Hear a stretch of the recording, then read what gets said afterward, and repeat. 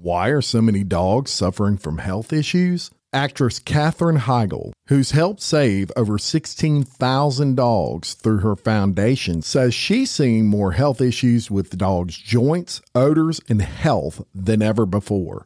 And after doing a ton of research, she feels there's one place we can look to improve any dog's health. What she discovered is that the way many dog foods are made can actually create toxins that could be wrecking our dog's health. And this is true for many premium brands. Fortunately, she found that just by adding a few special superfoods to her dog's food, she saw huge transformations in their health. She's made a 20-minute video explaining step-by-step how anyone can do this same thing to see incredible changes in their dog's health. Now, my dog, Phoebe, is the queen of our house, and I can tell you that her health is extremely important to us.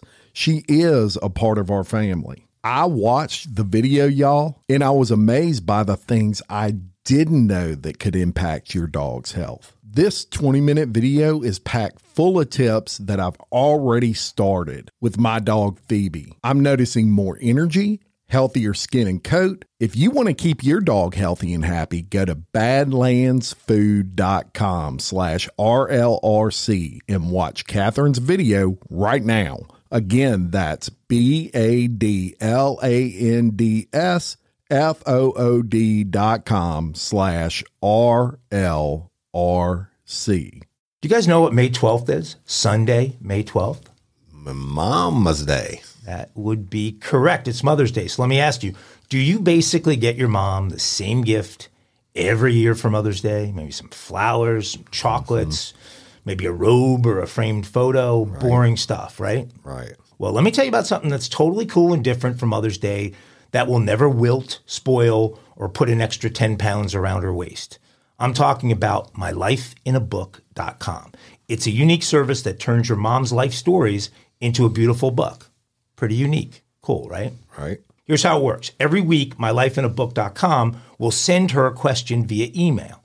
These can be pre-written questions about her life or any custom questions you wish to ask. Your mom can either type a response to the email or she can record her voice if she prefers to do that, or she can do both. Cool. And mylifeinabook.com then compiles all of her responses into a beautiful keepsake book as well as an audiobook. And if you want, and she's up to the task technically, the audiobook is a great extra thing to be able to do.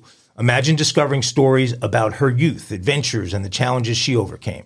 This book becomes a legacy, something you and your future generations can treasure. Your mom's given you a lifetime of stories. This is kind of your chance to give her a way to share them. Every family's a little bit different, and in my family, we love to give each other a really hard time. So I've taken the approach in doing this of asking my mom to comment on some of those family moments that might be a bit embarrassing to other family members. Last week, my question was, Mom, did you feel guilty that day you hit me over the head with your wooden clog and Dad had to take me to the hospital for 8 stitches?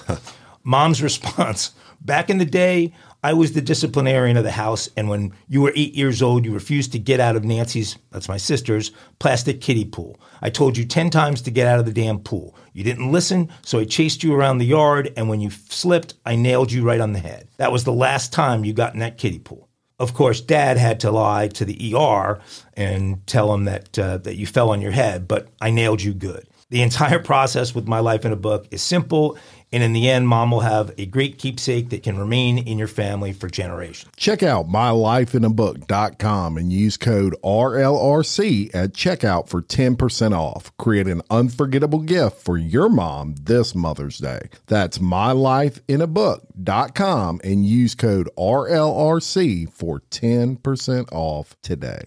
Hey everyone, and welcome to Real Life Real Crime Daily for Wednesday, March 29th, and I'm Jim Chapman. I'm Woody Overton. And I'm Mike Agavino. Good morning, everyone. Good morning. Morning. Never let it be said that Agavino does not pay off his bets. Those of you who have given me shit online can now take back all those bad things you've said because Woody Overton has been compensated. Yes, and it's much appreciated, and I understand that drizzly.com delivered that to you. That was a Drizzly delivery to New Orleans. And so I got a case of Shiner Bock, and nothing's finer than an icy cold Shiner. I appreciate it, and y'all look on our social media for the pictures of that today. I expect to be offered several of those, by the way. You're offered all you want. Okay, thank you. But y'all, unfortunately, not unfortunately, we like to joke and have a good time with a lot of these stories and stuff. But today, we're coming to you with a heavy heart. A couple of tragedies we're going to start out with.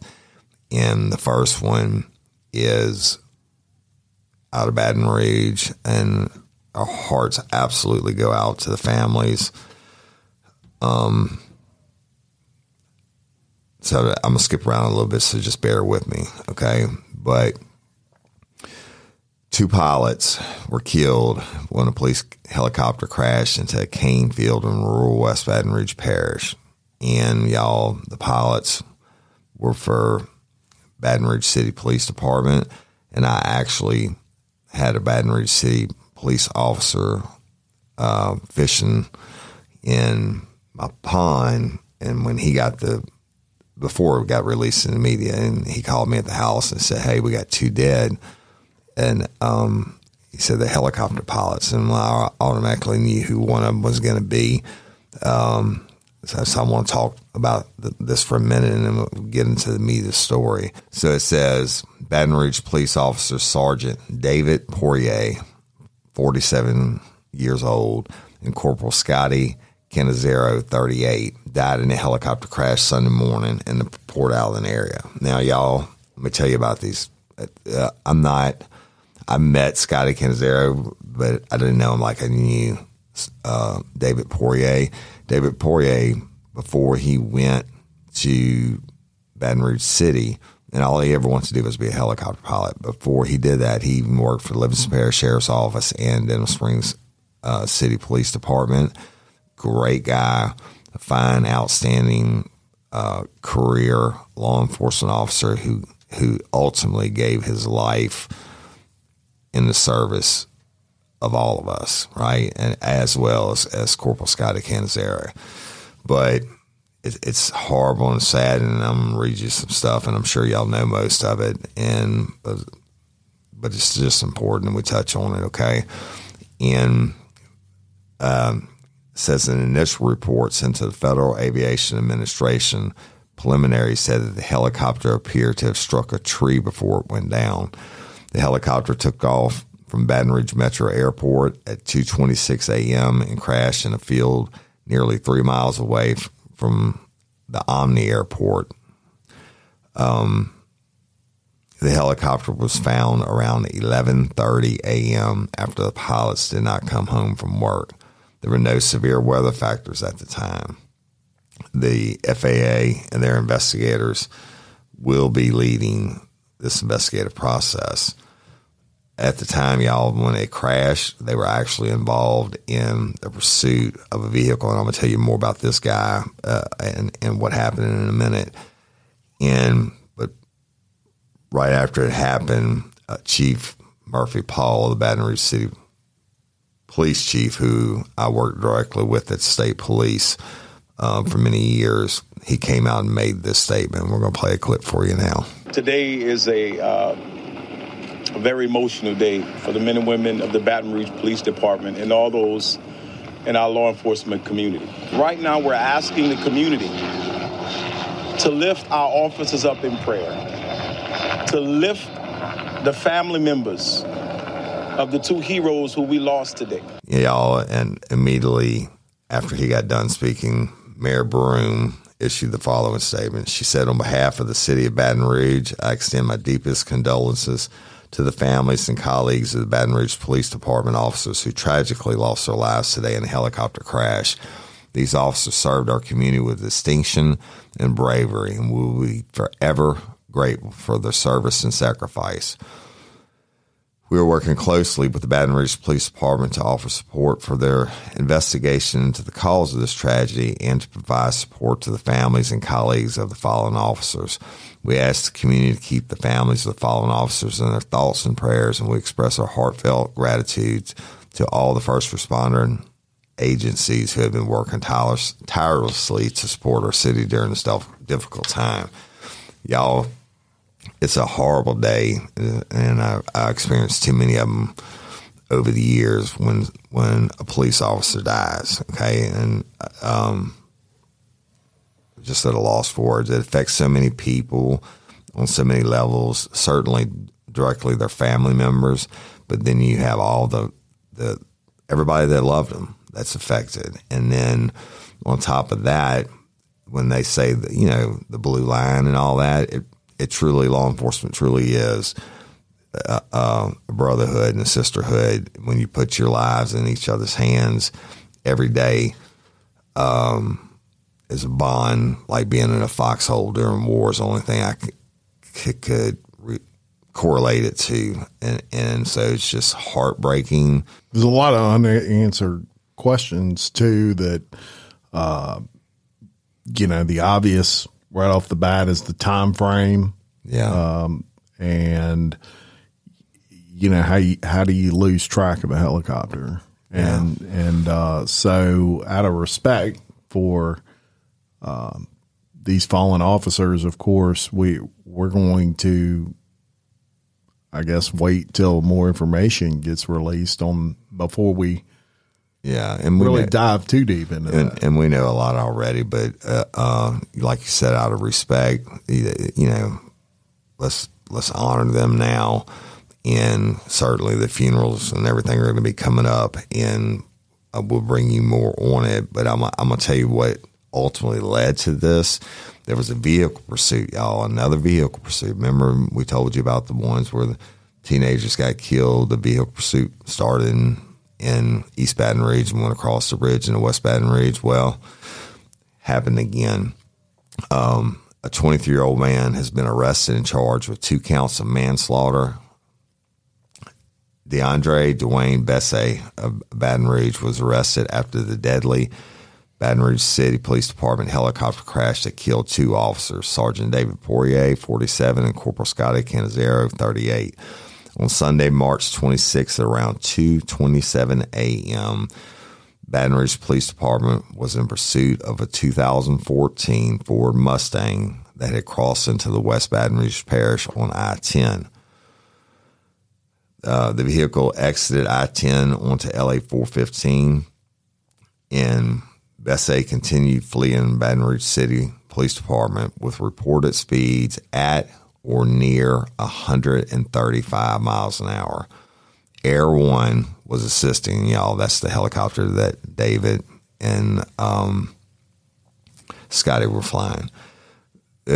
Air One was assisting and trying to follow the Mustang. Around 2:35 a.m., the pursuit was terminated near the intersection of U.S. Highway 190 and Boucher Road by BRPD. West Baton Rouge Sheriff's Office was not in pursuit of this vehicle, but was responding to the area at the time the pursuit was terminated by BRPD.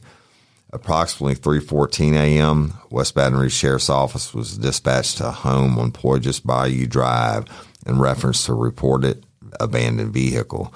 The vehicle was later confirmed to be the 2014 Ford Mustang that had fled Baton Rouge Police Department earlier that night. West Baton Rouge Sheriff's Office says Bessay contacted the property owner and asked if he could get a ride to a nearby gas station because his car ran out of gas. After getting dropped off by the property owner, Bessay phoned a friend in Baton Rouge who picked him up and took him to his home in Baton Rouge. Nearly 8 hours after the wreckage, Sergeant Poirier's father pinged his phone. When the phone showed up in the cane field, the dad went to the location but could not get to the crash site. That's when Sergeant Poirier's dad called West Baton Rouge Sheriff's Office around 10:48 a.m. requesting deputies to respond. That's when deputies found a Baton Rouge Police Department helicopter that had crashed. Both officers on board the helicopter died from their injuries. After deputies discovered the crash and fatalities, warrants were drawn up for Bessay's arrest. Bessay was arrested by the U.S. Marshal Task Force. Bessay has been charged with, again, 2 counts of felony manslaughter, 1 count of aggravated flight from an officer, and 1 count of felony aggravated obstruction of a highway of commerce. Upon Bessay's release from West Baton Rouge, he'll be booked in the East Baton Rouge Parish Prison on the following charges: aggravated flight and an officer and hit and run. So some interesting information there, and I would imagine that people are going to have a few questions. For example, he's charged with 2 counts of manslaughter, which obviously, if this guy ain't fleeing, none of this happens. Right. Manslaughter under Louisiana law is defined when you show such lack of care that a reasonable person should have shown or would have shown, and you cause someone's death. And so that's it. They would not been up pursuing this guy had he not been running. So ultimately, it's a trickle down effect. He catches the charges for manslaughter, and he deserves them. So at a point, the ground pursuit was stopped? Yes. Remember I told y'all before that's a supervisor's decision. You're supposed to call in your location and the speeds. And I imagine when it was stopped on our side of the river. And I imagine when they reached a certain point, they're like, the supervisor's like, it's not worth it. He's running 135 miles an hour. Let him go. Now, back in the day, and I don't know why they changed it. I guess they must have got in trouble. But I specifically remember Mike Kaz, who's still the sheriff and is going out this term. But anytime we had a pursuit that started in Livingston, went through East Baton Rouge, and ultimately, we knew they were on the interstate headed towards West Baton Rouge used to block off the Mississippi River Bridge, and they would shoot them. His policy was, no pursuits coming into my parish. You shoot them. Shoot up the vehicle. Do what you have to do to stop it. But obviously, then they don't do that anymore for whatever reason. And on top of that, West Baton Rouge Sheriff's Office didn't even have anybody close enough to see the vehicle or get into the pursuit. Right, and probably the recent case might have had an impact on there. Now, if you're in a police vehicle involved in a chase and there's aerial support, you're aware of that, right? You're conversing with folks in the helicopter normally? You could be, but I'm speculating, but I don't believe that they even saw the vehicle. They were up for less than 12 minutes. They would have had to find the vehicle, et cetera. It's been terminated. It's not like they have a unit right behind them saying, hey, we're on such road, so they can get above them. I believe they were trying to get in the area and perhaps pick up the vehicle. They knew it was a Mustang and all that, and because they had pursued them for some distance before they terminated the pursuit. The main thing of it is we'll bring y'all more on because I'm sure a lot more is going to come out of it. But today's not the day to throw shade on departments or whatever. All those brothers and sisters are hurting, and I don't mean just biological. I mean the ones in blue.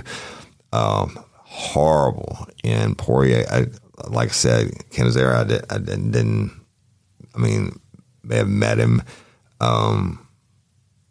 David Poirier, just one of the finest people you can meet, and a true law enforcement professional. I think both of them last year won Officer of the Month. So, I mean, at the same time. And, like, don't be misled when they say 17-year veteran like Poirier and a 16-year veteran, Canizero. I can assure you they both had much longer police careers than that, and ended up ultimately transferring to BRPD for the chance to be a pilot. Mm-hmm. So my heart's go out to y'all. Rest in peace, brothers. So we're going to move on to some more disturbing news. This on the national front, and that is a shooting that has taken place at a Tennessee private Christian school that left 3 students and 3 adults dead on Monday. The shooter was killed by police. Now, the victims were killed in an attack at the Covenant School. Officers engaged with and killed the shooter, identified as a 28-year-old female who was carrying 2 assault-type rifles and a handgun. The female was killed by police at around 10:30 a.m. local time. At one point, she was a student at that school.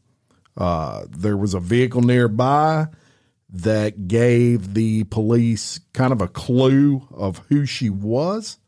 And police said the shooter entered the building through a side door before climbing stairs onto the second floor, where she opened fire. They don't believe that she was wearing any body armor. 3 young students were transported to the Monroe Carroll Jr. Children's Hospital at Vanderbilt with gunshot wounds. All 3 were pronounced dead upon arrival, and 3 more adults were also pronounced dead. All 3 of those adults were staff working at the school. The Covenant School, as we mentioned, is a private Christian institution for students up to 6th grade. And these were 9-year-olds. All 3 of these children were 9 years old, sadly. It's just unreal, and it just seems commonplace now, although being a female is not as common as male, right, Mike? I think you said there's only been, I think, 3 or 4. Right. But the fact that she was armed, she carried in 2 assault rifles, whether they were AR-15s or AKs, we don't know. But she carried in 2 and a pistol and went in there to slaughter innocent babies and innocent adults. And it's horrible.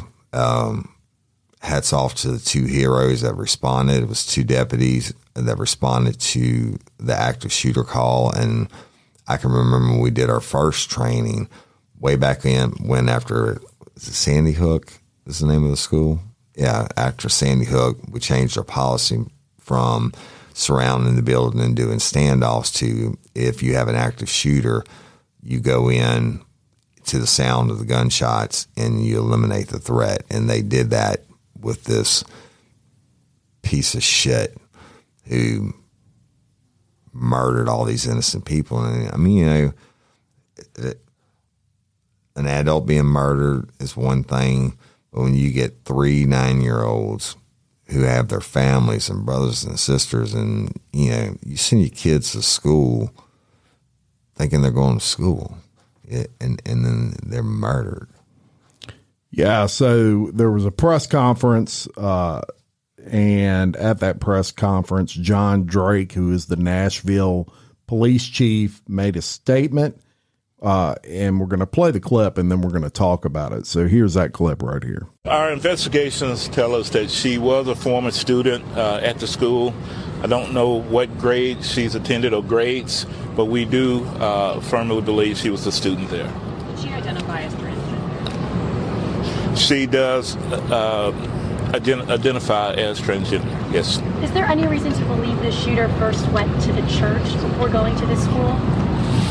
I can't give you that information. I'm unsure. We know that the minute the calls came in, we responded to the church. Is there any reason to believe that how she identifies has any motive for targeting the school? We can give you that at a later time. There is some theory to that. We're investigating all the leads, and once we know exactly, we'll let you know. So was this a targeted attack? It was. Now, you heard in that clip that the shooter, which was a white 28-year-old Nashville woman, actually identified as a man and was considered transgender. She was engaged by police 14 minutes after the first call was made to police. And as you also heard in the clip, Police Chief John Drake said the shooting was a targeted attack.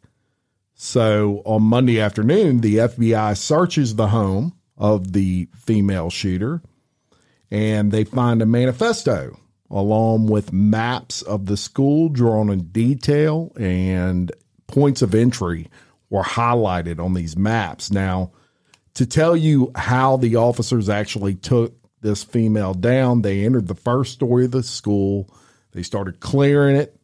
They heard shots coming from the second story, and they went towards the gunfire. Right. When the officers got to the second level, they saw the shooter, and they engaged her, and she was fatally shot by the responding officers. So, first of all, hats off to these brave officers that probably avoided, or what was avoided most likely was a lot worse situation. It was already bad enough with 6 dead, but certainly could have been a lot worse, and just a horrible situation coming out of Nashville. Yeah, and y'all, they've adapted the training for these active shooter scenarios, and I'm talking 20 years ago, I guess, when we started it.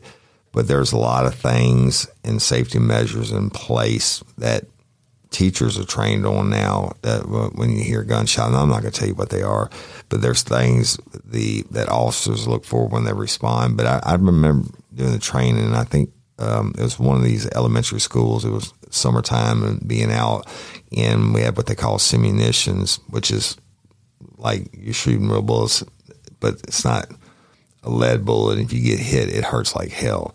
But, going in there and not knowing who's who, and having you're charging someone who is actively killing other people, and it's you got to kill them or they're going to kill you. Yeah, and I'll tell you what, it's becoming, a little bit of a problem, and you talk about these officers that went in there, they went towards the gunfire.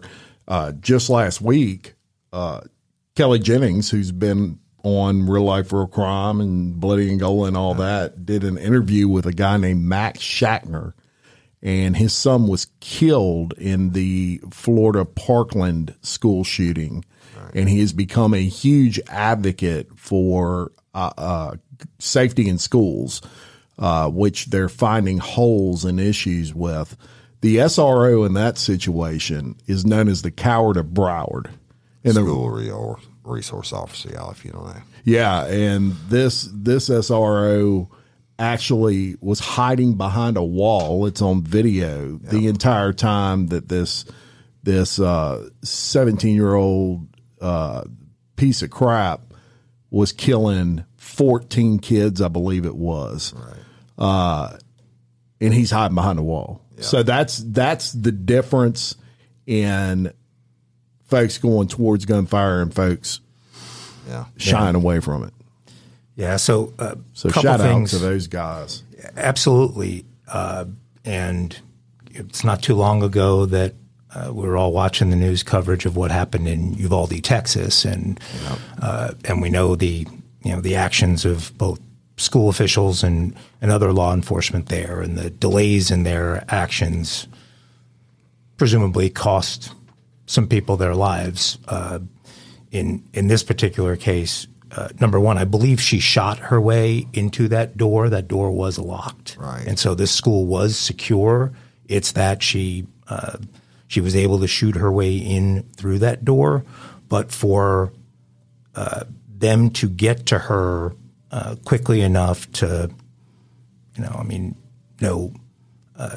no number of deaths is acceptable, but they prevented a lot of additional deaths from happening, and certainly what her plans were. But when this first came across my phone, I saw the name Catherine Coons, and I saw her age, 60, and as we've from time to time discussed on this show, I'm 60, and I went to Vanderbilt, and there was a girl that I knew a little bit at Vanderbilt by the name of Catherine Coons. And so I went, oh man, there's a good chance. And so I immediately went onto Facebook, and then I immediately went on to a Vandy chat that I'm a part of. And then a minute later, something came out from the chancellor of Vanderbilt acknowledging that it was her, and she was the head of school. She'd become a doctor,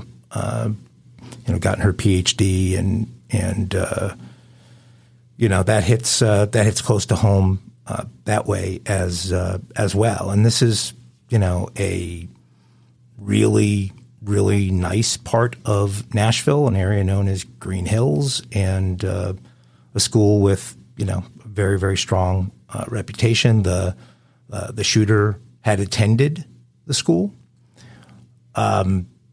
We'll find out more, but the fact that they had attended the school, that the police have said this was targeted, and the fact that the head of school was killed sort of makes me believe that that when they say targeted, that she was likely a target. And so we'll learn what we learn, obviously, over the next few days. But she also had legally purchased, I believe, the rifles, and there was a third gun, a handgun she had that it was not for certain whether she had that one legally or not. Yeah, if you guys they'll find it all out.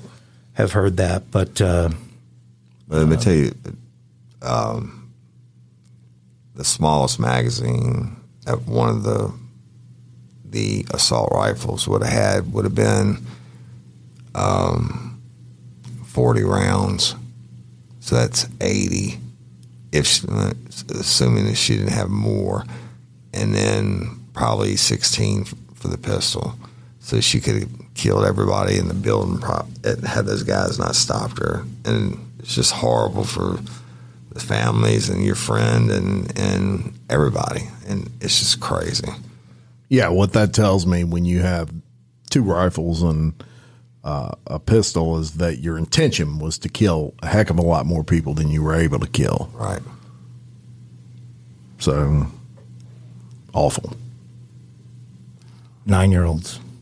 Yeah. I don't know. Okay, let's move on, guys.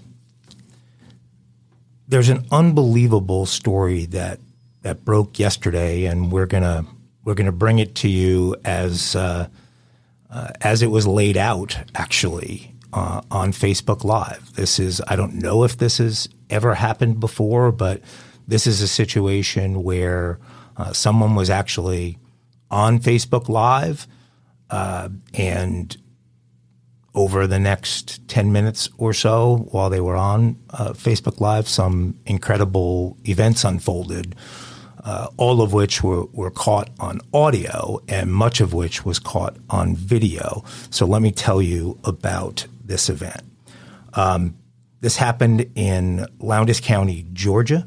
The people involved were 28-year-old Khadijah Brown, her husband, 28-year-old Jeremy Brown, and Khadijah's mother was over at their apartment cooking dinner. Now, there are 4 children. Those children were not part of the video through the early parts of the video. It's not clear where they were, whether they were in another room, whether they were outside.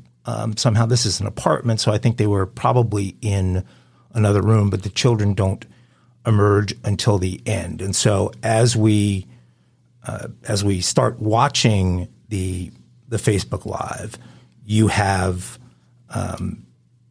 Jeremy is not home. So the only people there are Khadijah and her mother. And her mother's cooking in the kitchen. She never fully appears on camera. You see her from a distance, but it's never clear. And they're talking about their situation. They're talking about Jeremy, Khadijah's husband, and a lot of the things that he is not doing that Khadijah's unhappy about. And it's clear the women are sort of simmering and ready to give Jeremy a little bit of a hard time when he arrives. And so I'm going to play a clip for you that is the first minute and a half or so of Jeremy's arrival back at the apartment and what happens. Yeah, people want to have something to say, but he ain't here with his kids. He ain't helping. He left at 6:00. He left at 6:06 to go be with his mama. Instead of over here trying to cook something to eat. Why is there got to be a question about do I need to cook for the kids? Why is there a question? And he don't never have to question. He don't want to question everybody's loyalty. But where is his loyalty at? I ain't saying no damn loyalty. But he want to talk about me when I am not doing. He want to talk about me when I'm not doing. Talk about unnecessary. Then he talking about calling the police. Talk about I'm gonna get my stuff. But you got 4 kids and a wife. It's 7:36. He can't even be. He can't even come here and cook for these kids. He can't come here and cook for the kids. He got to be at work at 8 o'clock. Nah, matter of fact, he got to be at work at 9. Okay, but he still got time to cook for these kids. And then he got to go pick up his. He got to go pick up his buddy from his job, Law. Well, he need to tell Law he need to get his mama car and go to work. He pick up his brother-in-law, take him to work back and forth every day. I ain't got nothing to helping nobody, but he can't put gas in both cars. That's what I'm saying. If Law ain't giving him no gas money to go to work, talking about people got stuff. Okay, he wanna put it like that. Okay, I got stuff to do too. So you can tell that they are not happy with Jeremy. That things were said by Khadijah's mom, like he's not here with his kids. He always questions everyone's loyalty. He can't even come here to cook for his kids. He can't put gas in his car. Khadijah's mom's annoyed and says, I've got stuff to do too, rather than having to be here cooking for his kids. And there's a lot of dissatisfaction expressed between the women. And then Jeremy arrives, but when he arrives, he's on the phone with someone as he walks in.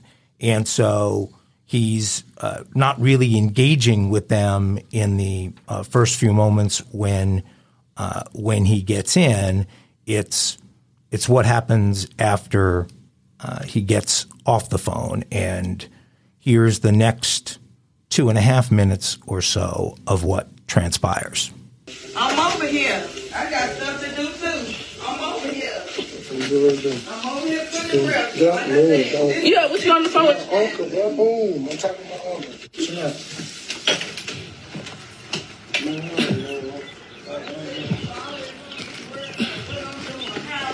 I'm over here. No, you ain't trying to get ready for work. Look at him. This is a sad case, y'all. He getting his stuff. Look at that. Sad case as a father. Okay, Jeremy, what is the conversation you want to have? We good. Yeah, and your baby in the room? Conversation you want to have? We good. Give me my phone, bro. Don't shut What is the conversation you want to have? What's the conversation? Get out my He phone. said, what's the conversation? Don't touch me. I call the police over here. Do not touch me. He said, what's the conversation y'all want to have? Get out of me. What's the conversation you want to have? I'm finna send in. Don't get you touch me, please. Ain't nobody touching you. I'm gonna send my cousin over here. Do not touch me, bro. Don't have nobody over here. Oh, baby. Tell your daughter to keep her hands on What me. is the conversation? Tell your daughter to keep her hands on me. You the one slap me. You the one slap me. Hit me now. Hit me now. Keep your hands on me. What's up, man? I'm still asking what is the conversation. Oh, man. That's what I'm finna do. I'm finna get out. I ain't even trying to argue at all. I'm just trying to get my... No, you want to go tell your family about this and about that. You want to do this. I'm trying to leave from over here and pee, man. I ain't trying to argue at all. Ain't nobody... I'm going to take my car key off.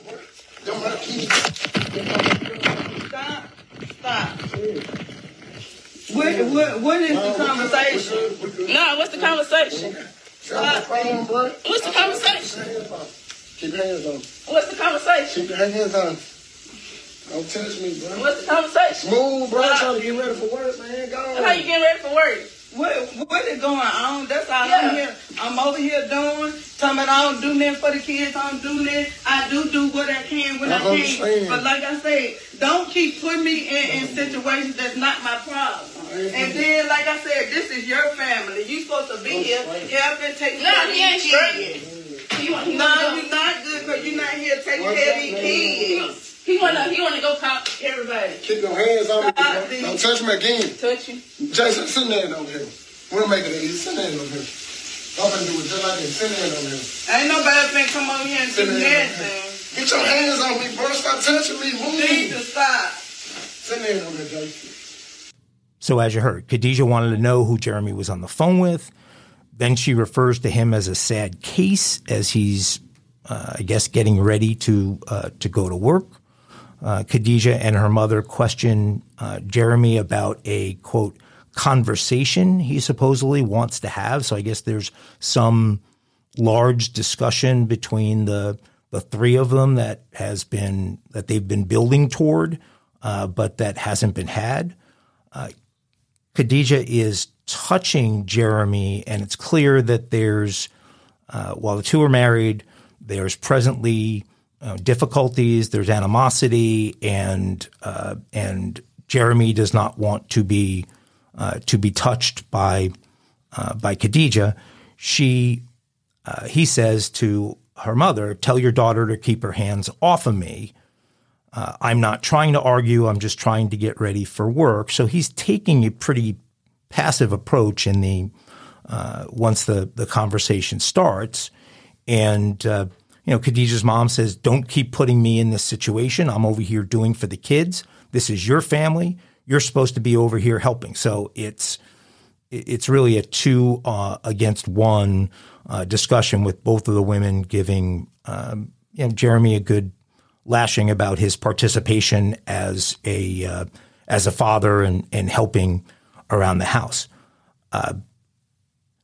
Jeremy is asking Khadijah not to touch him, and you hear something that sounds like a slap in the video. So I believe at some point she slaps him, and then he says, "Don't touch me," and she says, touching. So it's almost like it's, "Don't touch me," and then she puts a finger on him, and "Don't touch me," and she puts a finger on him. So it's kind of like she's trying to be cute with the "you're telling me not to touch you, and I'm touching you."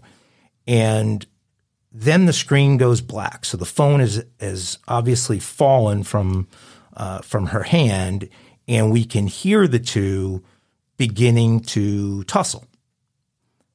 The voices get louder and everything intensifies. And you may not want to listen to this next clip. This next clip is what transpires over the next minute and a half from the point of the beginning of the tussle. And you might want to skip forward if you prefer not hearing it. It's not for everyone, but here's what it sounded like. Ain't nobody coming over here. Stop me, bro. Sit down. Get your motherfucking hands on me, bro. Stop touching me, bro. Stop. Stop touching me. I'm gonna kill you. Murder scene, bro. Touch me again. Stop. Let go. Touch me. Touch me again. Touch me a motherfucking again. Stop. Touch me again. Ain't nobody finna do nothing. Ain't nobody finna do nothing. Open this house. Ain't nobody. Stop. Don't worry about it. Touch me again. Touch me again. Stop. Yeah. Touch me again. Yeah. Stop. Yeah, bitch. Stop. Stop. I'm not open here for this. Motherfucker gonna keep my hands on me, bro. I kill your ass tonight, bitch. Stop. Nobody, I can get out my bed for this. Man, people so stop. Man. Let me my shoes on, man. Oh, you ain't getting nothing. Everything in the top belongs to me. Stop. Get somewhere and sit down. Y'all gonna have to stop all this. Then y'all wonder why the kids.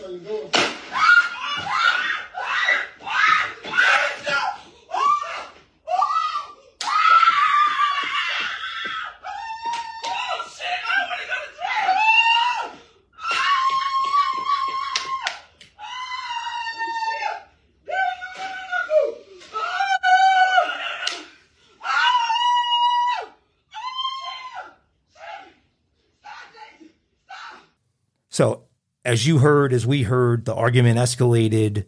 I counted Khadijah's mother say the word stop at least 15 times during that period, but things just kept going until you heard it. Tragedy struck. We're not going to play the remainder of the clip. I believe it is still up on Facebook, but the very end, the children come into the room and discover their father and what has happened, and those screams that the children let out are bone chilling.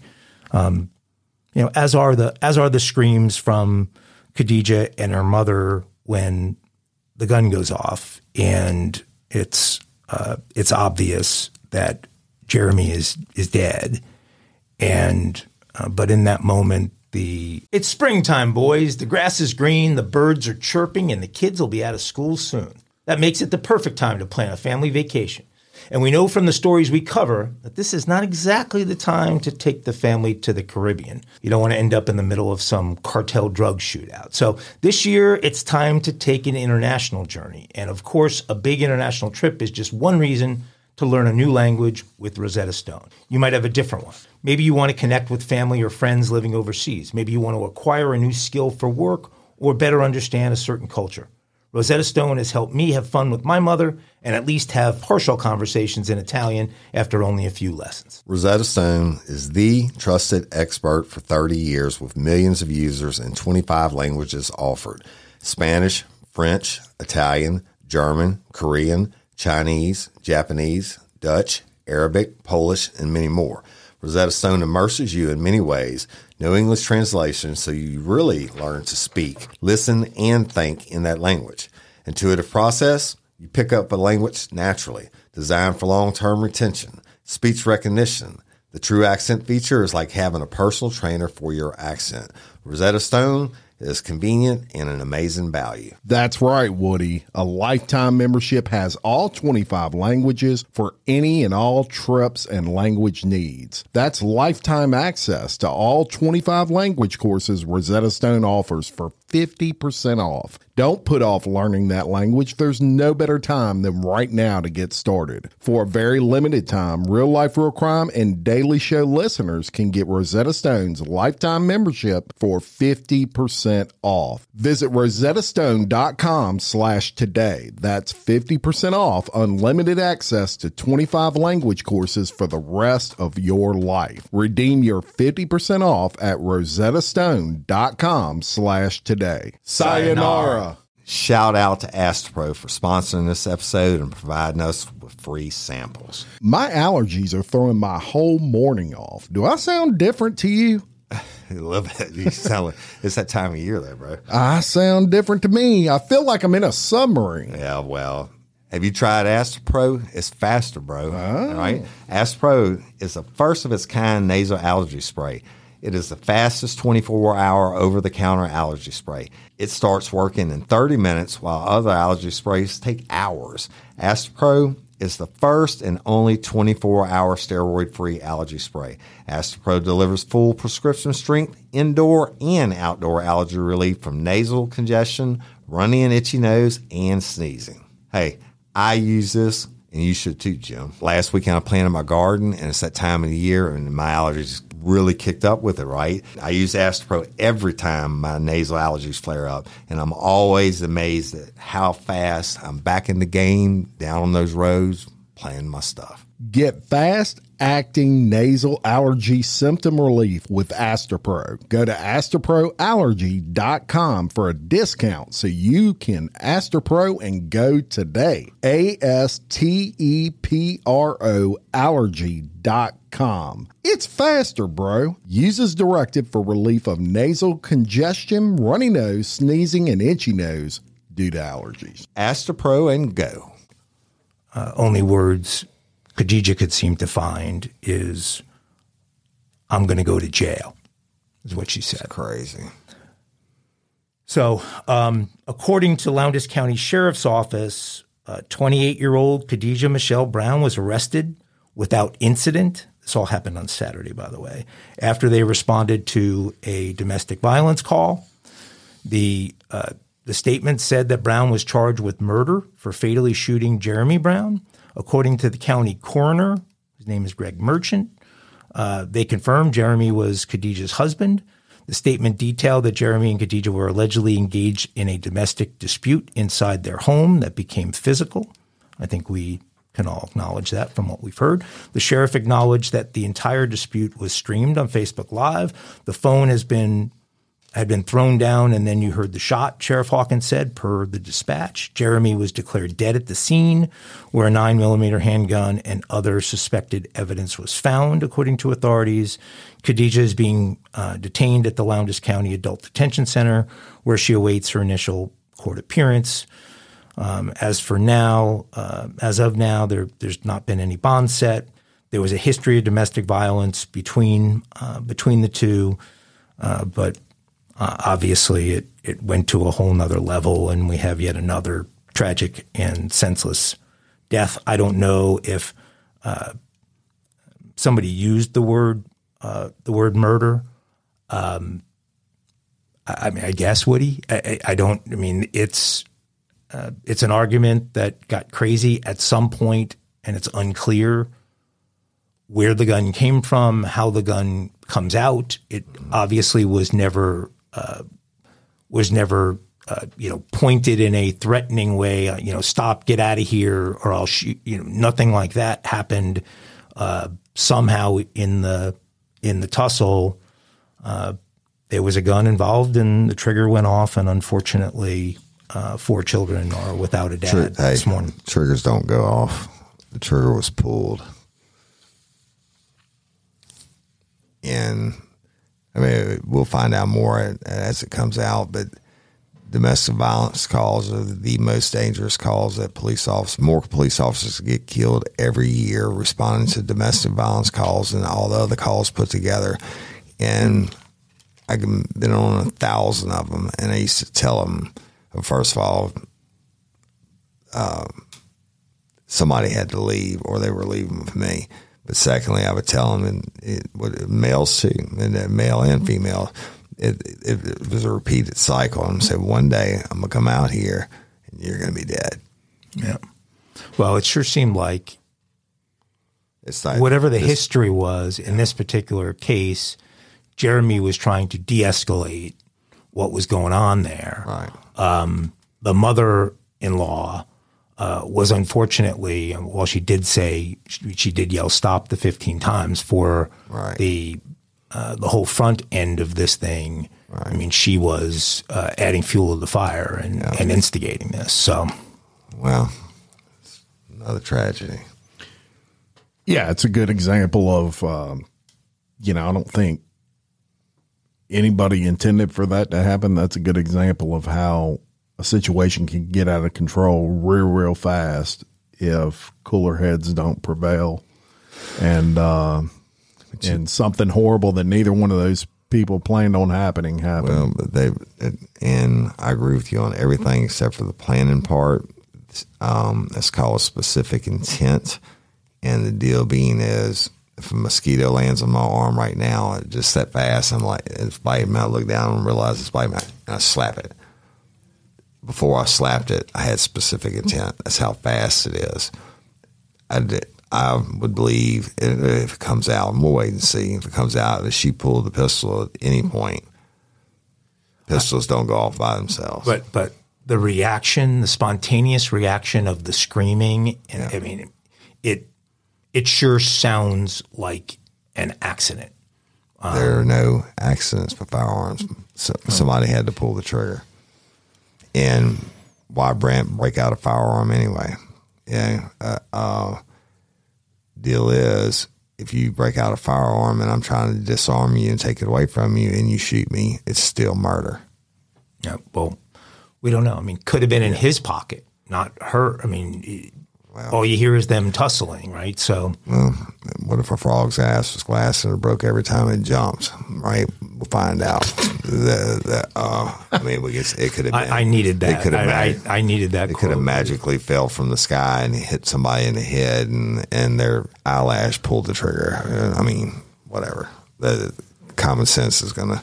But we'll wait and see. We'll keep y'all updated.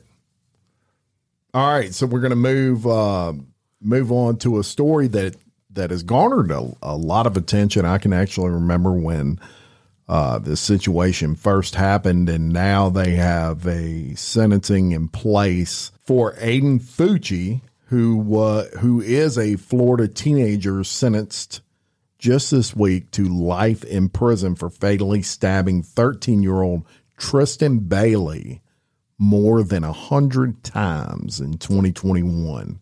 Now, just before his trial was set to begin in February, the 16-year-old pled guilty to first-degree murder for stabbing Tristan when he was 14 and leaving her body in the woods at the end of a cul-de-sac near her house. And that was on Mother's Day.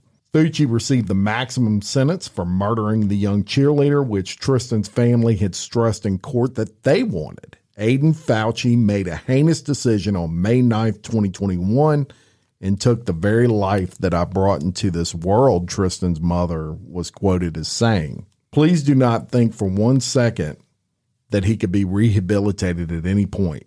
He is beyond savings. Now, since Aiden is a juvenile, he was not eligible for the death penalty, and he is eligible to have his case reviewed after 25 years, allowing a judge at that time to consider a lesser sentence.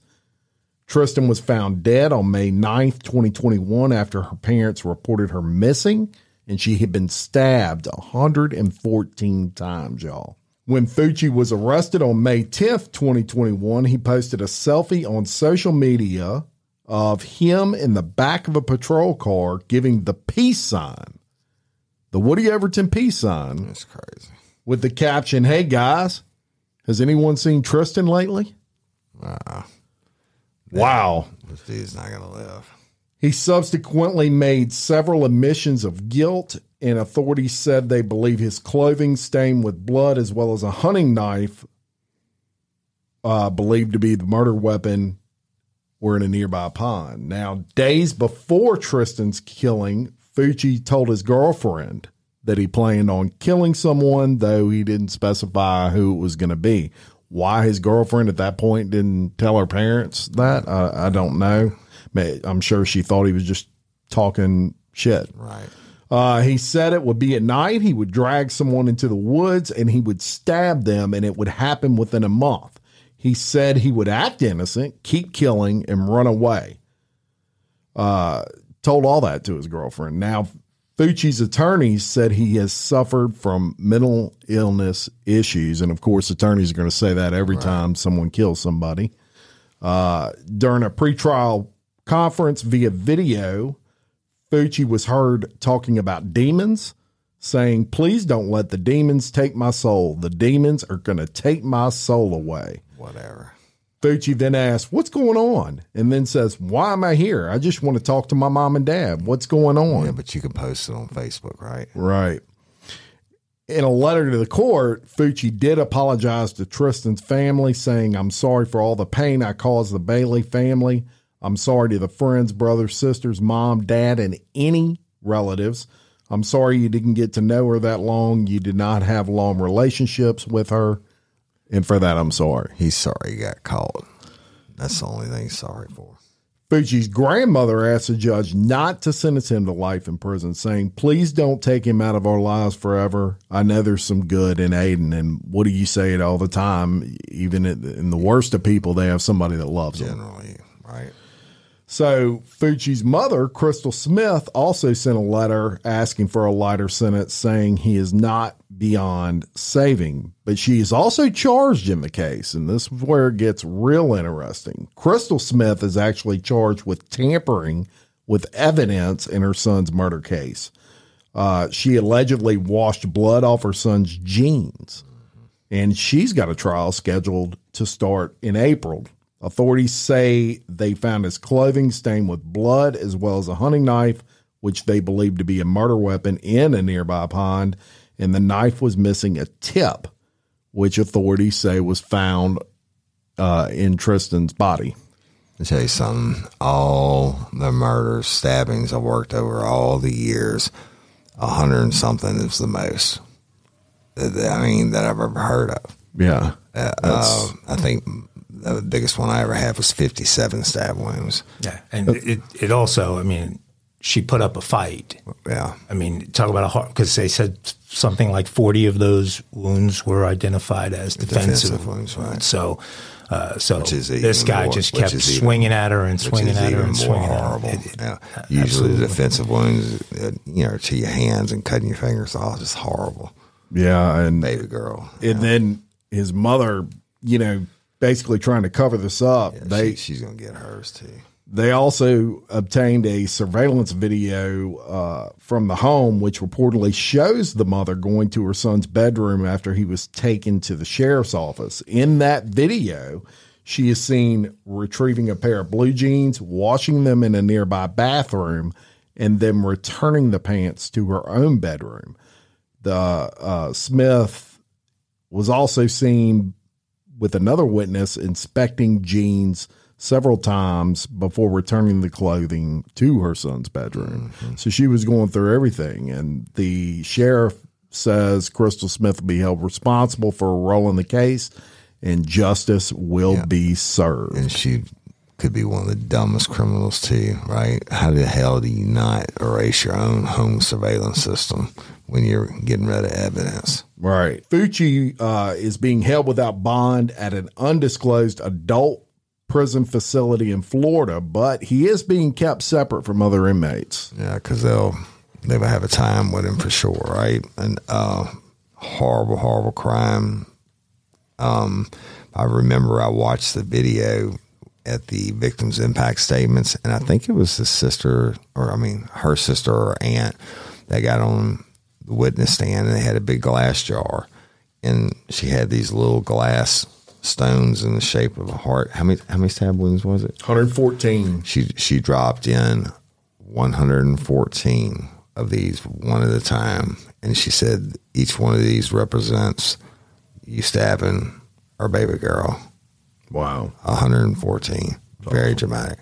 And then the judge really ripped into him, and it was like, yeah, okay, you're going. Hopefully, if we're lucky, that mom will get put in a cell with your girlfriend, Lori Vallow, who may be looking for a roommate. Put her in the cell with Shabusiness. She won't last long with Shabusiness around. There's no doubt about it. So hopefully the family, though, in all seriousness, will get some sort of closure on this now that this case is wrapping up. Yeah, it's never, ever closure. Unfortunately, even solving cold cases or whatever after 18 years, and it's never closure. It's just a different chapter. But somewhat of satisfaction that they know this person won't get to do it again to anyone else. Let's move on, guys.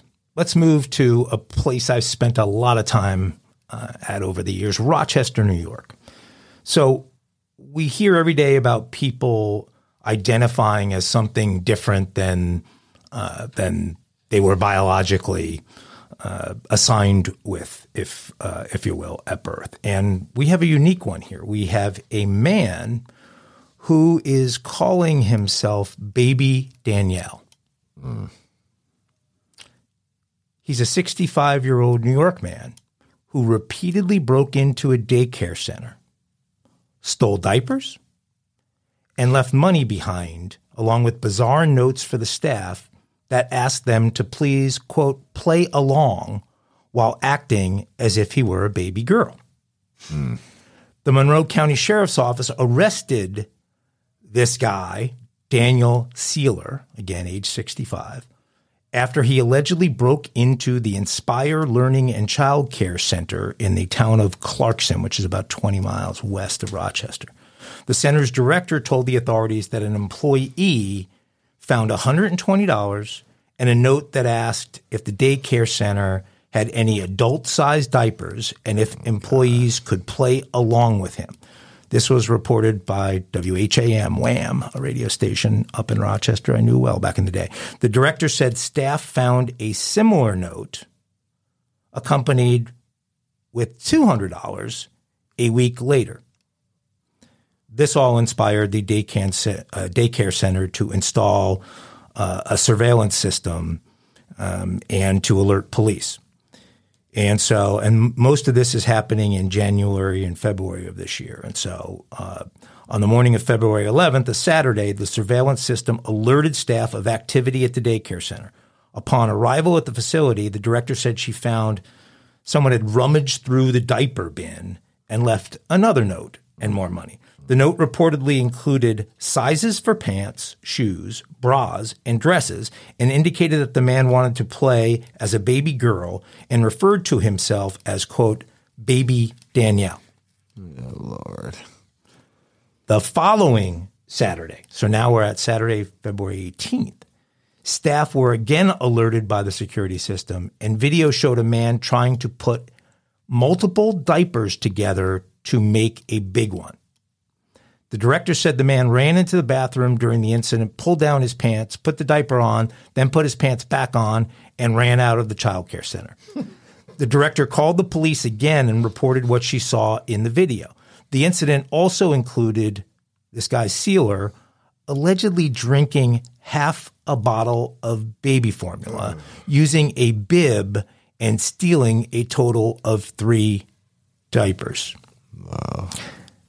You guys have been very patient with me on this story. I expected you to jump in soon.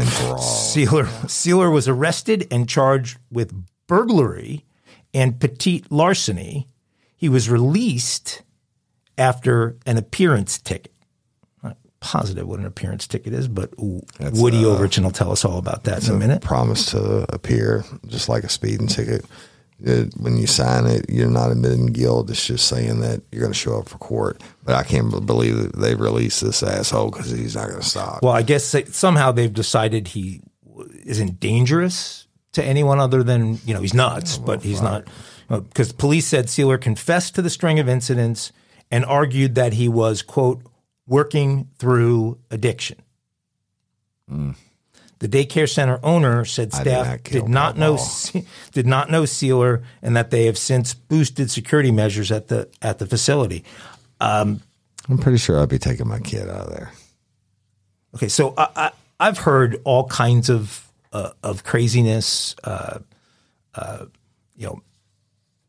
Matt Walsh wrote a book about a kid who identifies as a walrus that sold billions of copies earlier this year. I've heard of kids identifying as animals. We have a 65-year-old man who believes he's, or at least wants everybody to believe, he is a baby, to the point where the guy's drinking formula. To the point, and then when you're reading, I was thinking, Ben, he's taking those diapers and putting them together to make one big one. But I have to think he's freaking crazy, because why don't you just go to the store and buy some Depends? You know what I'm saying? But he wanted to be in there where it smells like babies and babies' toys, and he could drink some baby formula. Yeah, but hey, but at least he left money. Yeah. He did leave money. I'm surprised he didn't leave a poo-poo diaper anywhere, because that would have, if he's really trying to sell this that's in. That's poo-pooing in a diaper and having it on you, he wants somebody to change it. But he wouldn't have left any poo-poo in there. He left the poo-poo in his diaper. Yeah, that's part of the. That's part of trying to get. Well, maybe he was working toward that when they sort of. I wonder if he nipped all this when he did it and cleaned his own ass. If he used baby powder and all that shit, you know what I'm saying? Lift your legs up in the air like you do when you're a kid. You wipe the shit off. I bet he has baby wipes, a lot of baby powder, maybe even some Vaseline. Dog. Chat. All I have to say about that is, it really takes all kinds to make the world go. Yeah, and I'd just like to say that Pampers, if you would like to sponsor, or a Johnson baby powder, or Johnson baby powder. What is weird is that if he was identifying as a female baby, what did he need bras for? Probably one of nursing bras. What a sick. Whip it out and he can get that milk when it wouldn't have to be formula. This guy here. Whew. Whoa, boy.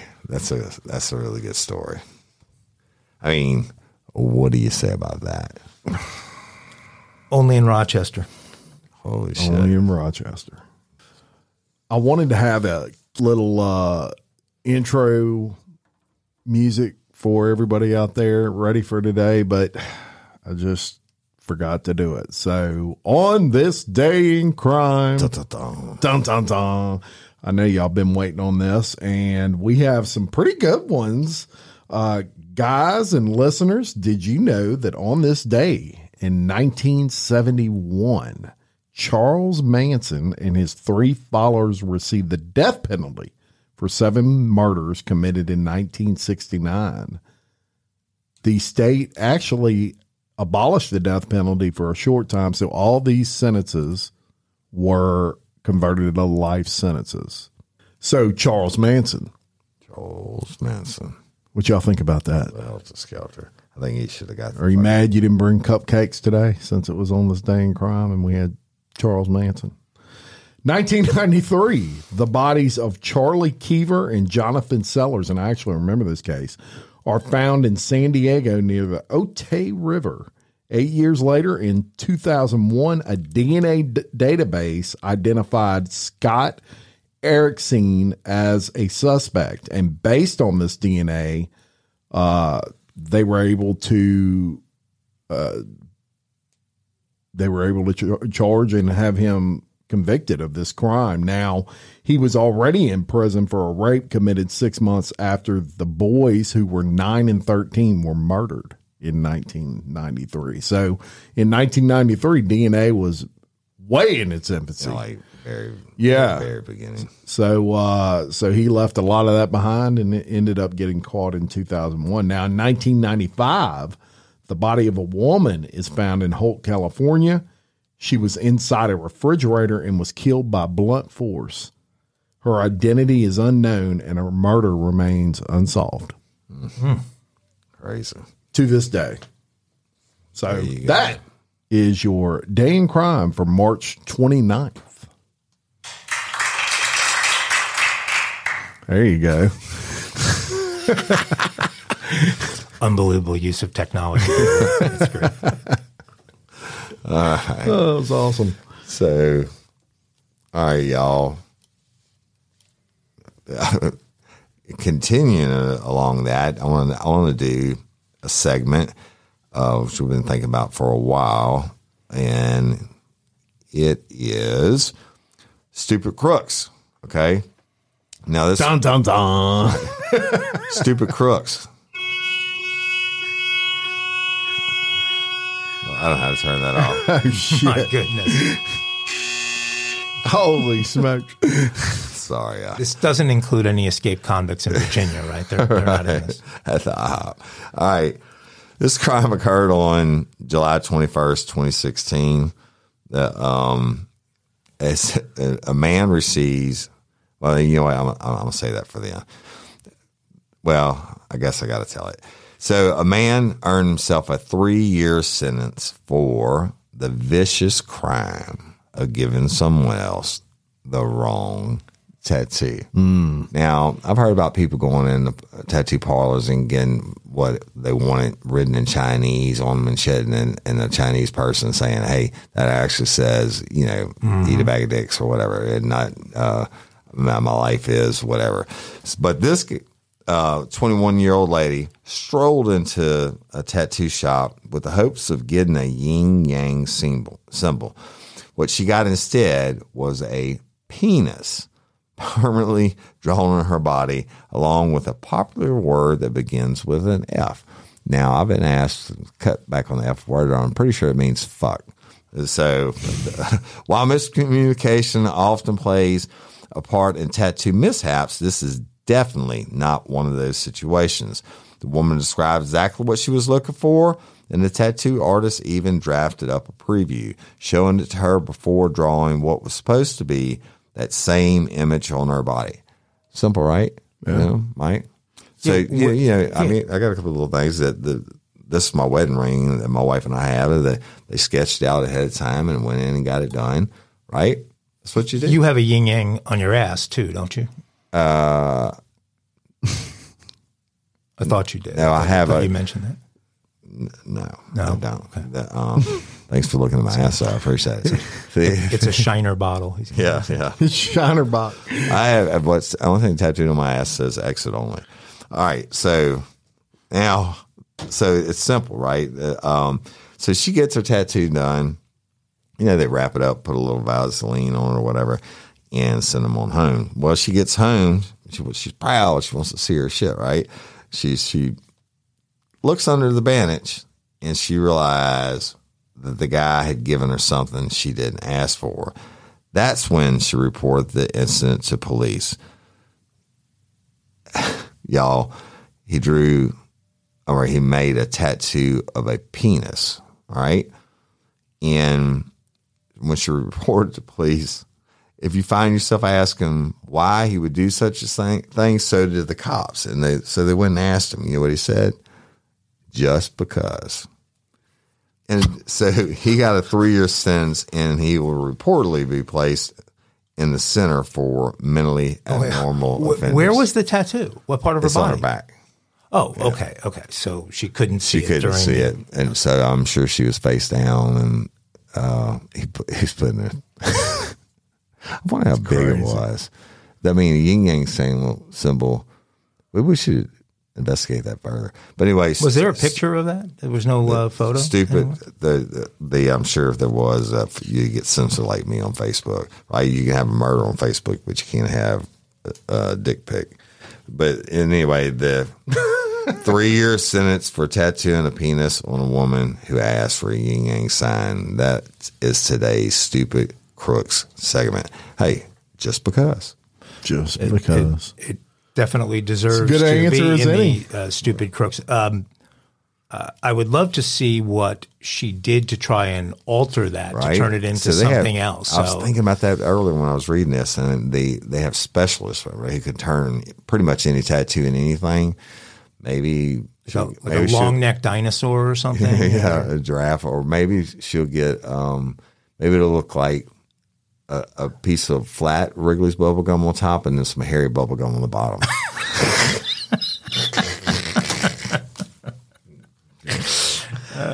Set in some hairy bubble gum.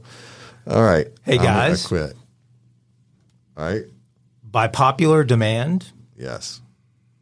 Especially after the way we started this episode, we need a game. Yes. We need a game.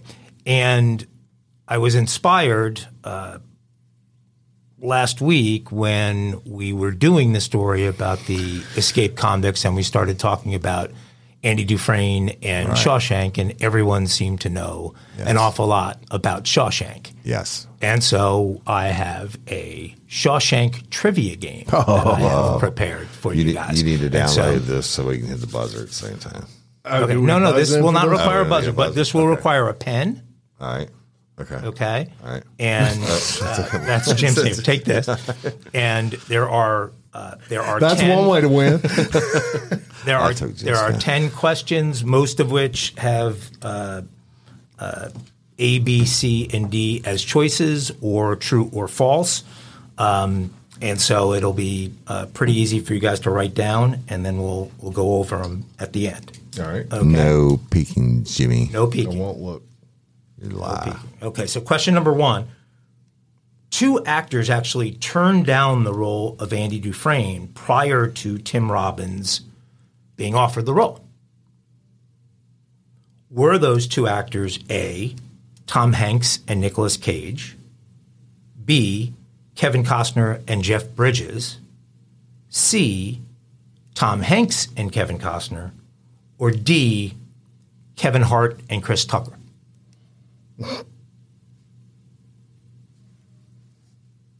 Question 2.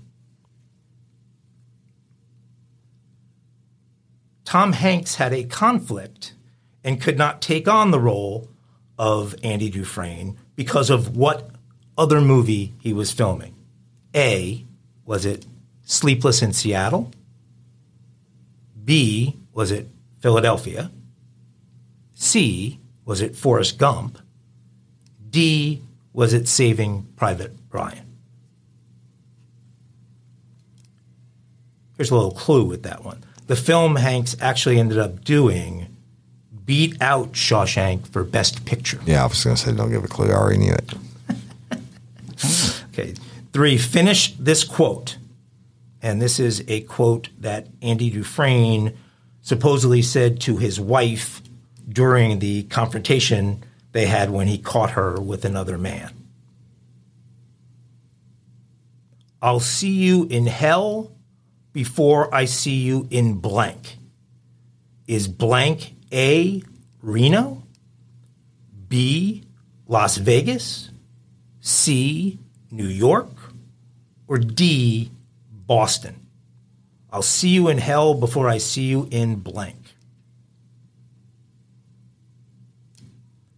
Question 4. What was Tim Robbins' call sign in the original Top Gun movie?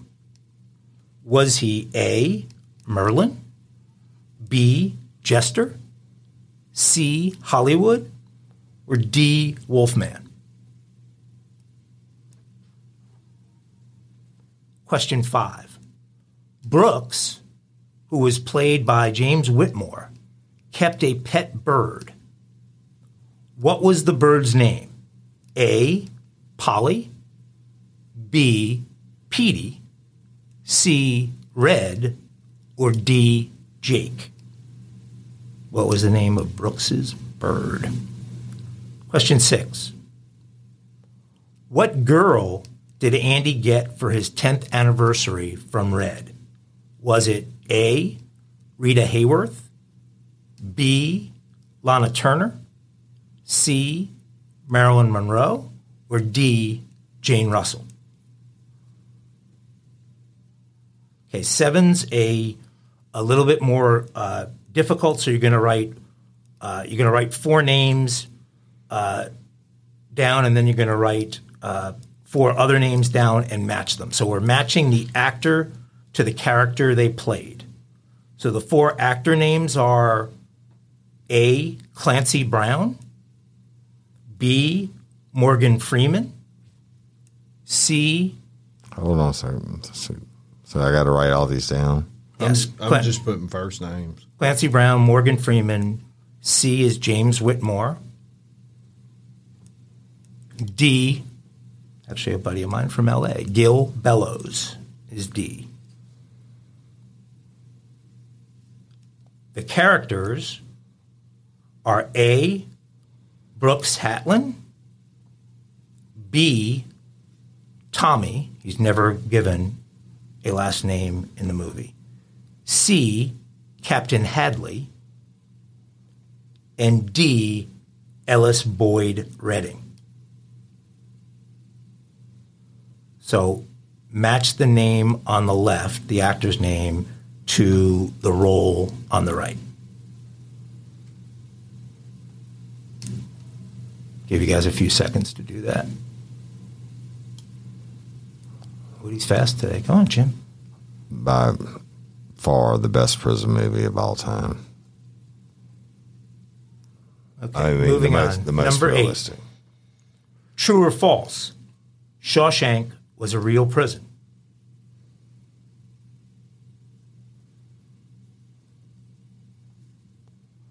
Nine. What state was Shawshank located in? Was it A, New Hampshire, B, Massachusetts, C, Rhode Island, or D, Maine?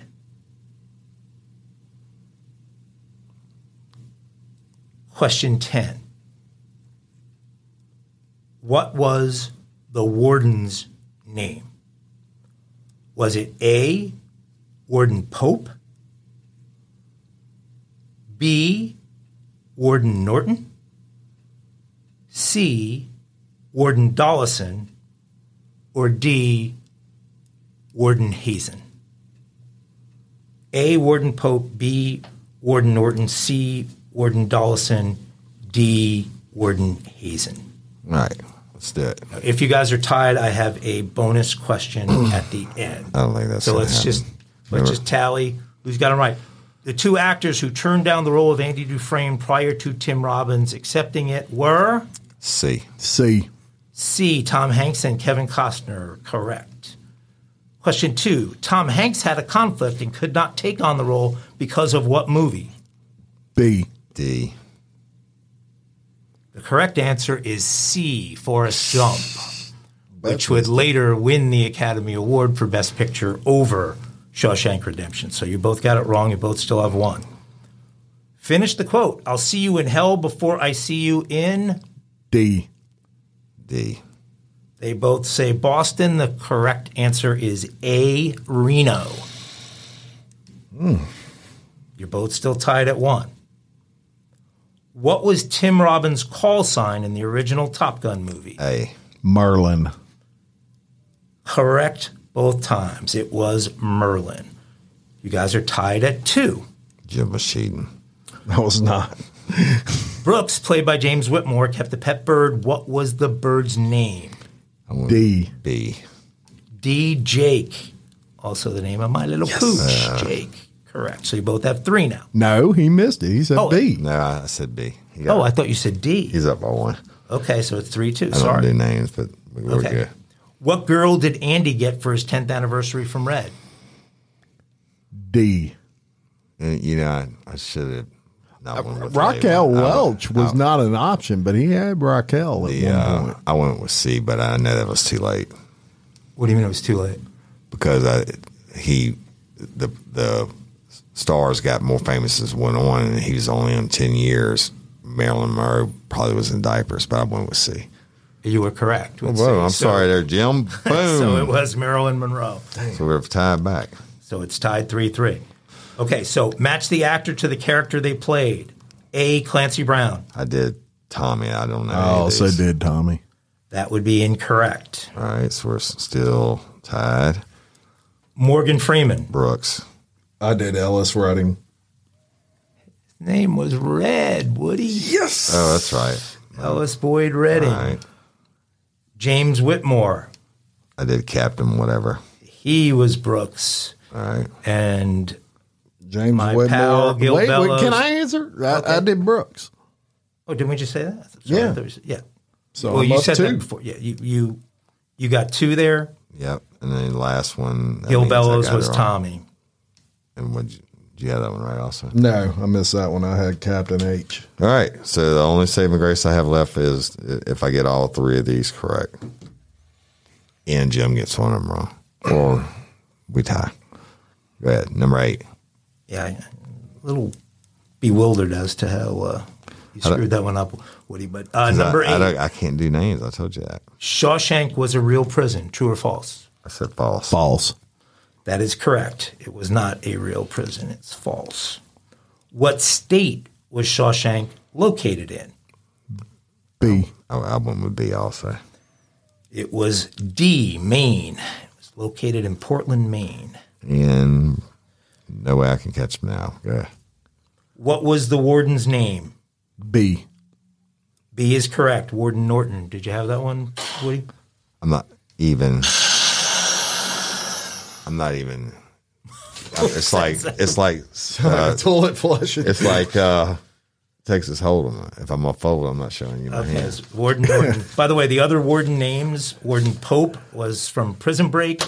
C. Warden Dawson was from Escape from Alcatraz. Prison Break D, was a great show. Warden Hazen was from The Longest Yard. Warden Burl Kane used to be from Angola. Y'all go listen to Bloody Angola. If you like whoever was mailing the posters to Andy Dufresne in prison, you have your own small business and you don't want to go to the post office anymore, or USPS or UPS or anybody else, go to Stamps.com, use code RLRC, get a 4-month free trial discount on your stamps. And hey, how much money and time will you save on not having to drive when they'll pick all that stuff up at your house? And lots and lots. Hey, one last bit of trivia, which was going to be my bonus question.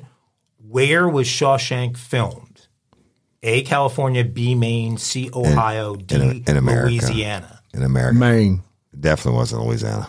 It was actually filmed at the Ohio State Reformatory in Mansfield, Ohio. And if you guys got to work on your Shawshank. If you are selling inmate goods, and since you can't go to the post office, etc., you can probably go to stamps.com and enter code RLRC. Y'all save you time and money. And if you're locked down, you probably can't get drizzly inside the big house, but you might do stamps.com. Hey, and you get a 4-week free trial. You get a free scale. And discount on stamps and everything else. Yeah, and you get a free No scale. commitment.